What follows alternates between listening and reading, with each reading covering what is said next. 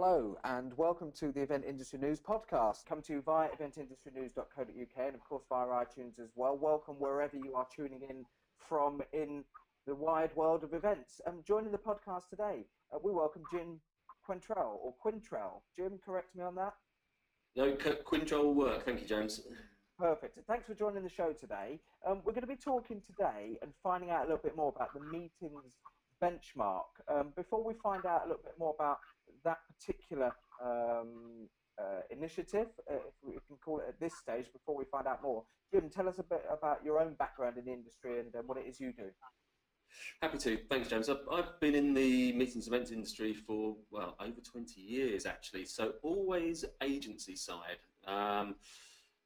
Hotel scene when they were in London, to give an idea how long ago that was. Grassroots, BSI, Capitals Travel and Events. 3 years ago, self and my business partner Paul Hussey founded a consultancy called The Conference Doctor. So we work with organisations on their commercial strategies and procurement focus particularly.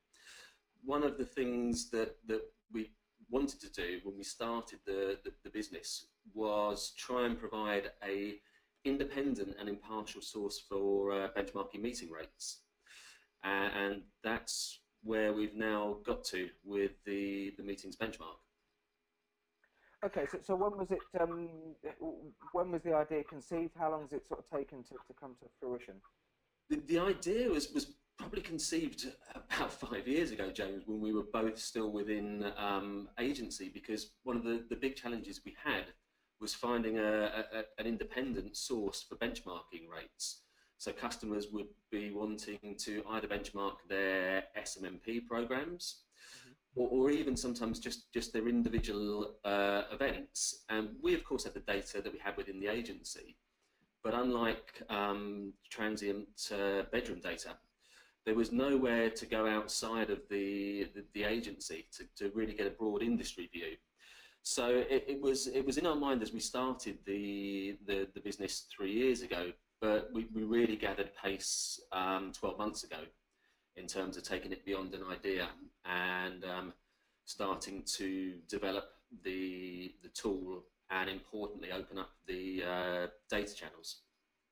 And I suppose if we get into the nitty-gritty of it, if we're going to bring it right back to layman's terms, and what we've always got to appreciate is that there are varying levels of experience in the event industry, regardless of what sector you're in. So there'll be people tuning into this that are fairly new to the industry that might not understand some of these terms. In layman's sort of terminology, what would the service offer a meeting and event organizer, or what benefits would it bring to somebody on a simplistic level?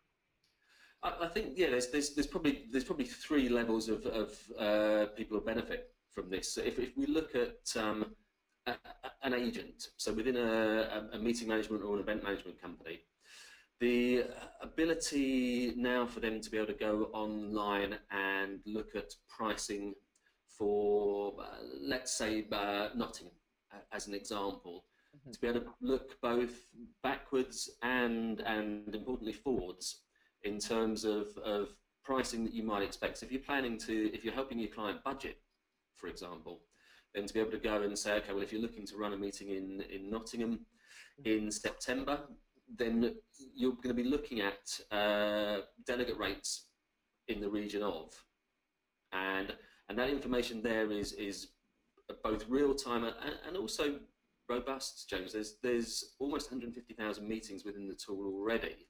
Right. So that when people look at pricing, it isn't a small sample by any means. Agencies equally have the ability to then enhance both their customer MI and their internal business intelligence as well. For an event planner, I guess they've got the same benefits in terms of budgeting, in being able to look at various locations and equally styles of venue to see how the rates will differ there. So I think for planners, there's a real chance to do some proper budgeting and real planning. And then the ability to answer that question that everybody says is have I got a good rate or not? Yeah, sure. Yeah. How many venue specifics are included? Forgive me if that's a daft question, I've missed something, but when it comes to analysing value for money and what is good value for money as a cost per head, for example, at a meeting or an event, I suppose that has to be put up against the quality of the venue as well. So, it might be a higher price, but the venue may offer loads of tech benefits or just the quality of the decor. How would people identify what value for money is from a venue to venue basis? Yeah, I mean, we've been very careful to try and enable people to compare apples with apples. Hmm. So as you go into the tool, you can filter your results by both venue type and venue rating, for Right. example. So you can be sure that you're looking at a like for like comparison rather than just a general price for any venue in a given location. How big is the marketplace for the service? Because again, just to play devil's advocate for a second, surely experienced agencies and people who are experienced within this particular sector of the events industry, so meetings and conferences and events, they will know the venues, they will have worked in different parts of the country geographically, they will be familiar with rates that have been built up in their own data over a number of years. So why can they not just use their own information and their own experience to benchmark what they think maybe value for money is, or what price they should be paying? There's no doubt, James, that some are in a position to be able to do that with the data that they have. But what the meetings benchmark gives is a much broader view than any individual organisation can have.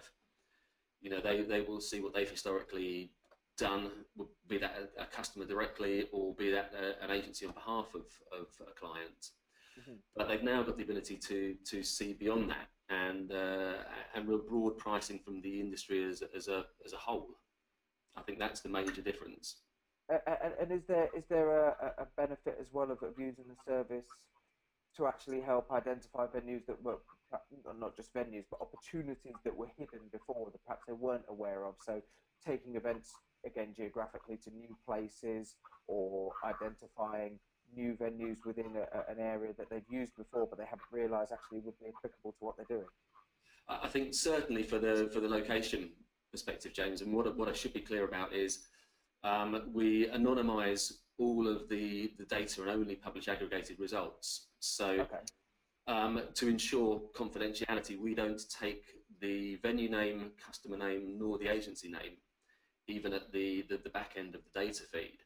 Mhm. So what it means is that you can go into a location and yeah, absolutely you can think, well, if I took my event to this location, am I going to get a different pricing structure here than I have when I've been running it in London for the last 5 years? You will certainly see that. Is there any scope at all for organisers to utilise the tool alongside and also combine that with feedback that they've actually had from past delegates or attendees at meetings? Is there any way of actually offering new opportunities, perhaps new pricing structures and things to existing delegates to say, look, here are some of the options we're exploring. What do you think?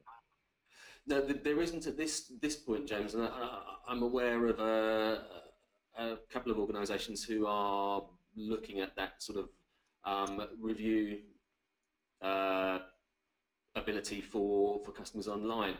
Mhm. It's not something we're looking at this point in time. It's not to say we wouldn't talk to those organisations. And when it's come to actually developing the tool itself, the actual the software and the framework of this, how many people have been responsible? Has any of it been outsourced, and who have you worked with to actually get the product to the point where it is now? Yeah, we were very lucky to find a really good developer actually. So we've outsourced all of the technical build to our developer. Um, none of us involved are technical. What we've done is we've worked with the developer in terms of what we believe needs to be captured and how it needs to be presented. But no, the actual build was completely outsourced. And when there's obviously I guess there's a price involved for people to access this, because there's a significant benefit by the sounds of things. How does the pricing structure work? So if an organizer wants to tap into it, what's going to be expected of them on a short and a long-term basis? So it's a fairly standard model, I guess, in terms of an annual subscription. What we have done is we've heavily incentivized those who provide data, Mhm. because we know this tool produces real benefits when you have the kind of scale of meeting that we have in now, and we would want to only build on the numbers that we have in there already. So it's a very heavy incentive for those who are providing data. If you are not able to provide data, then the subscription model is based on the number of users that you wish to have in terms of licenses and the features that you wish to access. And when you say providing data, again, just for clarification here, you would mean an organizer or an agency that wants to access this, the meetings benchmark service. They could actually bring their existing data or anything that they feel would be of benefit to the community and offer that up as an offset to the subscription cost. Well, that's exactly right, James. Yeah, at the moment, we're working with agents. So we are going through the process of onboarding with agents who are providing data. We've tried to make it as easy as possible because we know this has failed previously when it's become difficult to do. So we have API feeds in place, which once that's set up with the agency, data is automatically fed every day. So every new booking that's confirmed in that day is then pushed through to the tool. For those who maybe don't have the API set up, then a very simple CSV upload facility is available for them to just run the report into Excel and upload it. So yes, we're working very hard at the moment with agencies. The next conversations to be had will be with venues. Okay, and as you point out, you don't have to offer data, so this could be utilised by a brand new company in the industry as much as it could be for an existing company who's wanting to just provide a bigger picture. Yes, it could. Excellent. Single users. Is there a minimum input for single? Are we just talking about agencies here? Is there any sort of leverage that an individual freelancer who's working in the industry who gets contracted or brought in to help organise meetings from other agencies? Is there any way that they can access it on a bit more of an easier level financially? It's a good question, James. I guess if they're brought in by an agency who is already using Meetings Benchmark, then there's no issue for them to access it. If they are an individual freelancer who will move from project to project, then that's an individual subscription, James, that they would need to take out with the Meetings Benchmark. That means then it's portable; they can take it anywhere with them. Sure. And looking at case studies, you said this is already up and running, and we're at a stage now where this is a live service. People can access this. Have you been able to draw on any positive feedback thus far, and what sort of case studies have we got to reference? No, we've still got case studies to work. We're only a couple of months down the line, James, and what we need to do is get the users together. So we're working through with feedback. The anecdotal feedback that we've had is that it's very, very simple to use and very, very easy to get the information that they need right away. And what we've got is people looking at different ways of utilising it. So at the moment, we haven't got a structured piece of feedback from any of the users. Sure. We're working towards Business Travel Show, where we've been chosen as part of the Launchpad feature. So we will do effectively a hard launch there, and then we'll need to convene with the early adopters to learn better. I'm just looking at the moment at the page on the website, simply called Features, that gives it in a nutshell some of the main features of what's on offer here. There's two things I'm looking at. the white paper element, discover what benchmarking best practice looks like. We'll come to that in a second, but another one that I'm curious in is compare and contrast results by end client industry. And as no doubt you will have experienced, you'll have delivered meetings and events and conferences for clients who work in a number of different industries. And so I think being able to contrast and compare from sector to sector is quite important, as well as equally as venue to venue. It is, and that's one of the filters, James, that's available within the tool. So although we don't take client name, we do ask for client sector where that's recorded. So then it does give you the ability then to compare and contrast results amongst the various client sectors. And is that simply for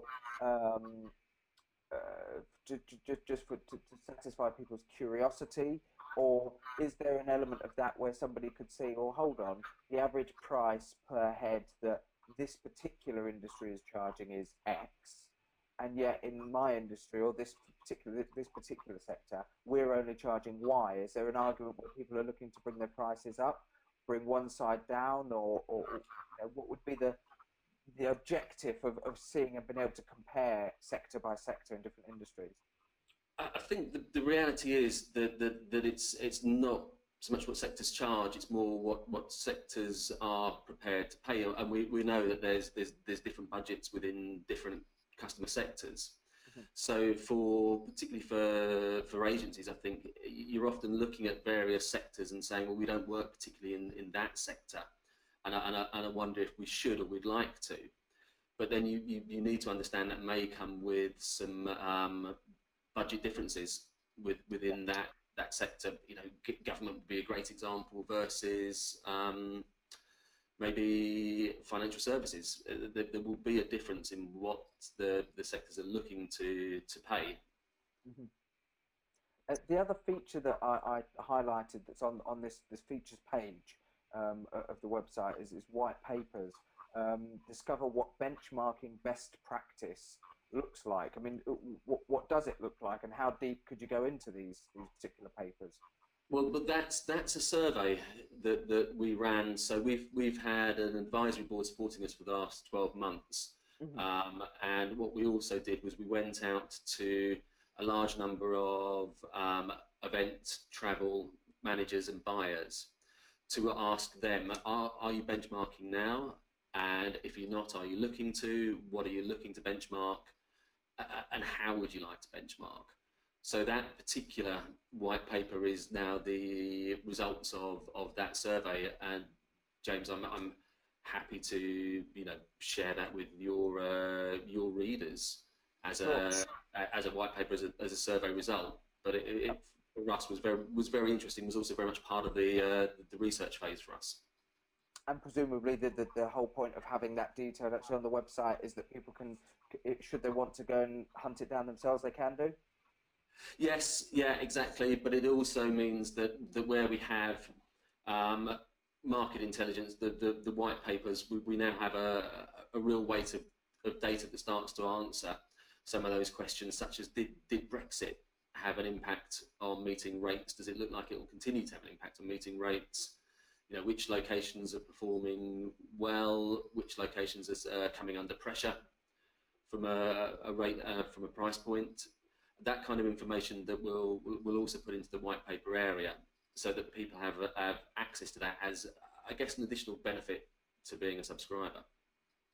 And we'll obviously put, when this goes out, there'll be links for anybody watching this on Event Industry News or via the YouTube channel. There'll be links so that they can go through to the website. But if people do want to find out, maybe explore this in a bit more detail initially, Jim, tell us what the first stage would be for somebody getting in touch with you. Is there a trial option, or is there a demo option that people can actually get a bit interactive with and see how the system works? Yes, we've got a demo built, James, that I'm more than happy to take absolutely anybody through, and it's something that I do by way of webinar. So we'll either do that as a group or as a one-to-one, and it's. I think it's very easy if I take through the demos. At the moment, the demo is not enabled as a self-serve, But anybody who wants to find out more, if they go to meetingsbenchmark.com and simply send an email through to the inquiries address there, then I'll pick that up and happy to schedule a demo with anybody and everybody. I was going to ask you before we wrap up to actually to give us the website and give us the details of where people need to go to, but you've snuck that one in there already. As I said, we're going to put links up anyway via our feeds so that people can click through via Event Industry News or via the YouTube link. And obviously we've mentioned it, so if you're listening to the podcast via iTunes, you can head over there. We will wrap up today's episode, though, and thank Jim Quintrell from the Meetings Benchmark. Jim, thanks for coming on the show today. Thank you, James. Much appreciated. Good luck with the ongoing efforts of it. And I think further down the line, I think we'd very much be curious to get you back on the show at some point and have a look when we've got some case studies, when we've got more evidence and more data's come in. It'd be great to look 6, 12 months down the line and see how this is progressing. Absolutely, James. We'll be happy to, and we're also looking at Event Tech Live as well. So we very much hope that we'll be appearing there also. Fantastic. So anybody listening to this, watching this, who's familiar with Event Tech Live, there's potentially an opportunity to come and see Jim and his team from the Meetings Benchmark later on this year. But for now, we'll wrap up this particular episode of the Event Industry News podcast. Thank you once again to Jim Quintrell. My name is James Dixon, and we'll see you next time.